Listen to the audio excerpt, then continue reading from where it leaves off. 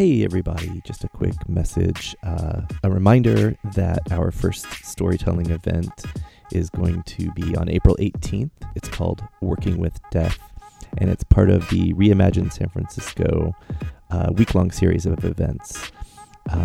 Ticket information will be available really soon, I promise. If you want more info, please go to our Facebook page and click on events. Thanks. Even though I love the anonymity of the city, I also love that you get to know your corner store and your bartender, and you get to build your community. It's kind of, you get to choose it a little bit more than if you're in a small town. That was Red Cross Disaster Program Specialist Allison Bittinger. I'm Jeff, and this is Storied San Francisco. Welcome to episode 23, part 2. In this podcast, Allison shares stories of her work with the Red Cross responding to residential fires in San Francisco and around the Bay Area. The fire that Allison mentions in the recording as having happened last weekend refers to the March 17th fire in North Beach. Here's Allison. I've gotten to know the city really well by being a nanny and a preschool teacher. So I worked at a Montessori school for a couple of years. And then when I came back from my epic trip to Sri Lanka, I knew that I wanted to work with children, but I also came back with this huge desire to support people after disasters. I had gone 8 months after the tsunami, and I was volunteering, and it was just, there was so much that was still needed. Right. And so I came back with that desire to figure out how I could help. And so I did nannying while I was going back to school, and I thought about being a nurse, and that didn't work out.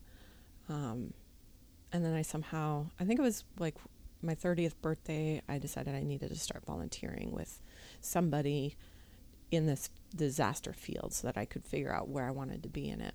And so I started with Red Cross, and then it was all downhill from there, or uphill depending on which day it was. Right. But that's how I found Red Cross, and then I was here for ages, been here for a long time before I worked up the self-confidence and knowledge of disasters that I could apply.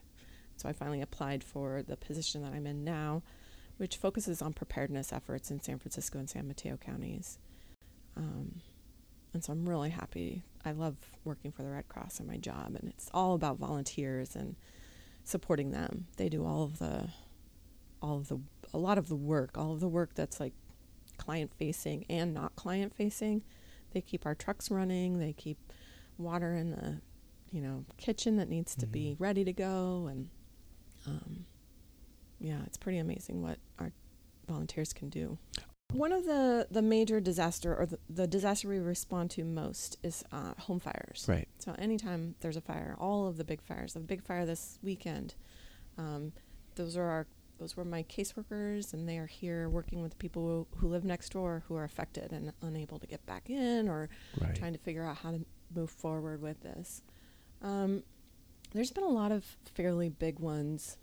I mean, that's the worst part is smoke and water damage. Mm-hmm. I mean, the fire is horrible and destroys everything, but even if your unit or your home isn't burned by the fire, it will be affected by smoke and water, and then you might not be able to stay there, or things might be ruined. Fortunately, the units above the fire building were empty, vacant, and so, but we still have, I think, 24 people that we're supporting, even though there wasn't anybody in the direct fire, and thankfully nobody was injured. I read that there was one firefighter injury, but those are the really hard ones, when somebody is injured or worse. All the fires start to blur together. I was going to ask if I could throw out specific fires and see if you have, so 22nd and Mission. The thing that comes to mind for me is the hard part for people after a disaster. If they don't have, while I'm here, please get renter's insurance. It's $20 a month, and it will save.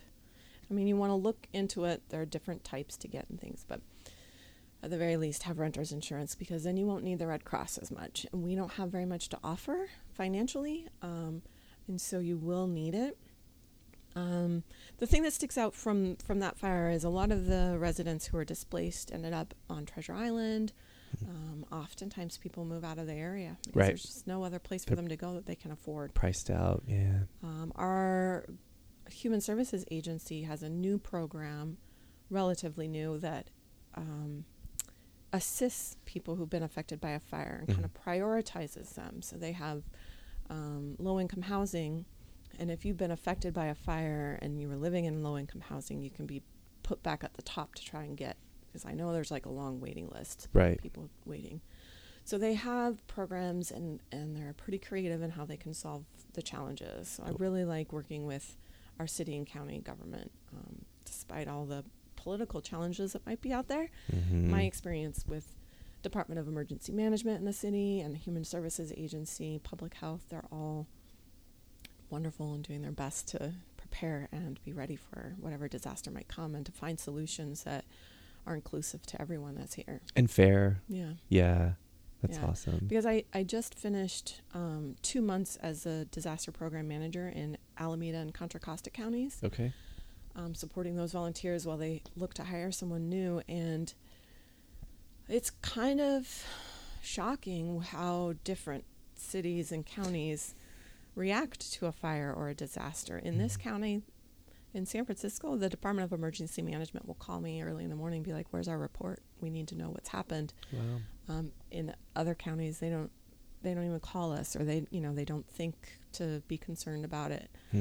So that's one thing I really value here in San Francisco, is we're really connected. We have their phone numbers, and they have ours, and so we work well together. And I think it makes it a lot better for many of the residents who need our assistance. In this next section, Allison is talking about the 2016 fire at Mission and 29th Streets. So that day, That was a lot of tenants. A lot of tenants. Right, It was a really lot of big people. fire. So I had just promoted, I think I promoted him as a team lead, or maybe a administrator of our team. He was new in this role, and the alerts started coming through that there's a working fire, and it's growing. And he lives out there, and so he was close, and he was like, "I'm just going to go and check it out." And I had been in Chinatown installing smoke alarms. So we had been in several different SROs and installing smoke alarms and teaching preparedness to the residents. And we were just finished with a full day, and we get these alerts. And so I run home and I call AJ, and I was like, "Well, do you want me to show up, or do you want me to coach you from here? Like, how do you want to do this? You are in charge. How can I support you?" And he's like, "You better get out here." So it was his first big fire. So that was kind of it was a very big, long day. Was it a weekend? Yeah. If memory serves, like Saturday. a Saturday, yeah. Yeah. So we went out there, and we were able to finally get an evacuation center and gathering at the Safeway. When a disaster strikes, many people are generous, especially in a community or an area that's like a neighborhood community. So Safeway gave us water, and we had one resident who had a baby. We needed wipes and things like that, and they donated that to us. Oh, great. And sandwiches we bought from them at a discount and things like that. We partnered with Salvation Army, and they're another great partner. The one that we utilized, I think, was closer to Valencia and 26th or 22nd. I get my streets mixed up. But we've used them for sheltering. They're wonderful at opening up and giving us space. We'll run the shelter, but we need a space to do it. So we partner with them on that a lot, and then on all sorts of preparedness activities with VOAD, Voluntary Organizations Active in Disaster. And he helps set up the epicenter exercise and what's the Blue Angels Fleet Week. So we work with them a lot during Fleet Week. So they're a great partner to have. So we have a program called Sound the Alarm, Save a Life, and that's where we install smoke alarms I was telling you about in Chinatown earlier. And we do this all over the country. We've had over 340, I think, lives saved since 2014. Does that mean someone saved by the work that because of our smoke alarm. They're very Specifically about the smoke alarms. Yeah, they're Okay, very got it. particular about what we count as a life saved. So it has to be they were alerted to the fire by our alarms. So Got if it. they're home and they smell smoke or they see smoke, that's not a life saved for us. Right. Their life is saved, but it wasn't our smoke detector. And Right. that's kind of how we count it, because we also do preparedness training. We teach people how to be safe in their home around fires or with fire flammable things. So in this instance, we had gone to a trailer park up in Santa Rosa and installed smoke alarms. And there was a gentleman up there who woke up to his smoke alarm going off and then realized what was happening and was able to alert some neighbors and get out safely. Wow.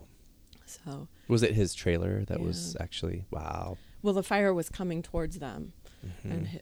and his trailer was filling with smoke. Oh my set off God. his alarm. So he didn't have much time. So that feels really good to be on the the positive side of disaster, to be on the Right. pre-disaster side, working with people and Right. saving lives. It feels kind of like you're a superhero. It's pretty neat. Music for the podcast is by Otis McDonald, aka Joe Big Ale. Otis has a new album up on Spotify called Float. Film photography is by Michelle Kilfender. Please remember to follow Storied San Francisco on Facebook, Twitter, and Instagram. All the episodes and Michelle's photos of storytellers are up on the website, storiedsf.com. Other ways to listen include Google Play, Stitcher, SoundCloud, and iTunes. You can reach us by email at storiedsf@gmail.com. Thanks for listening. Check back Tuesday when we'll hear stories and songs from Brian Belknap.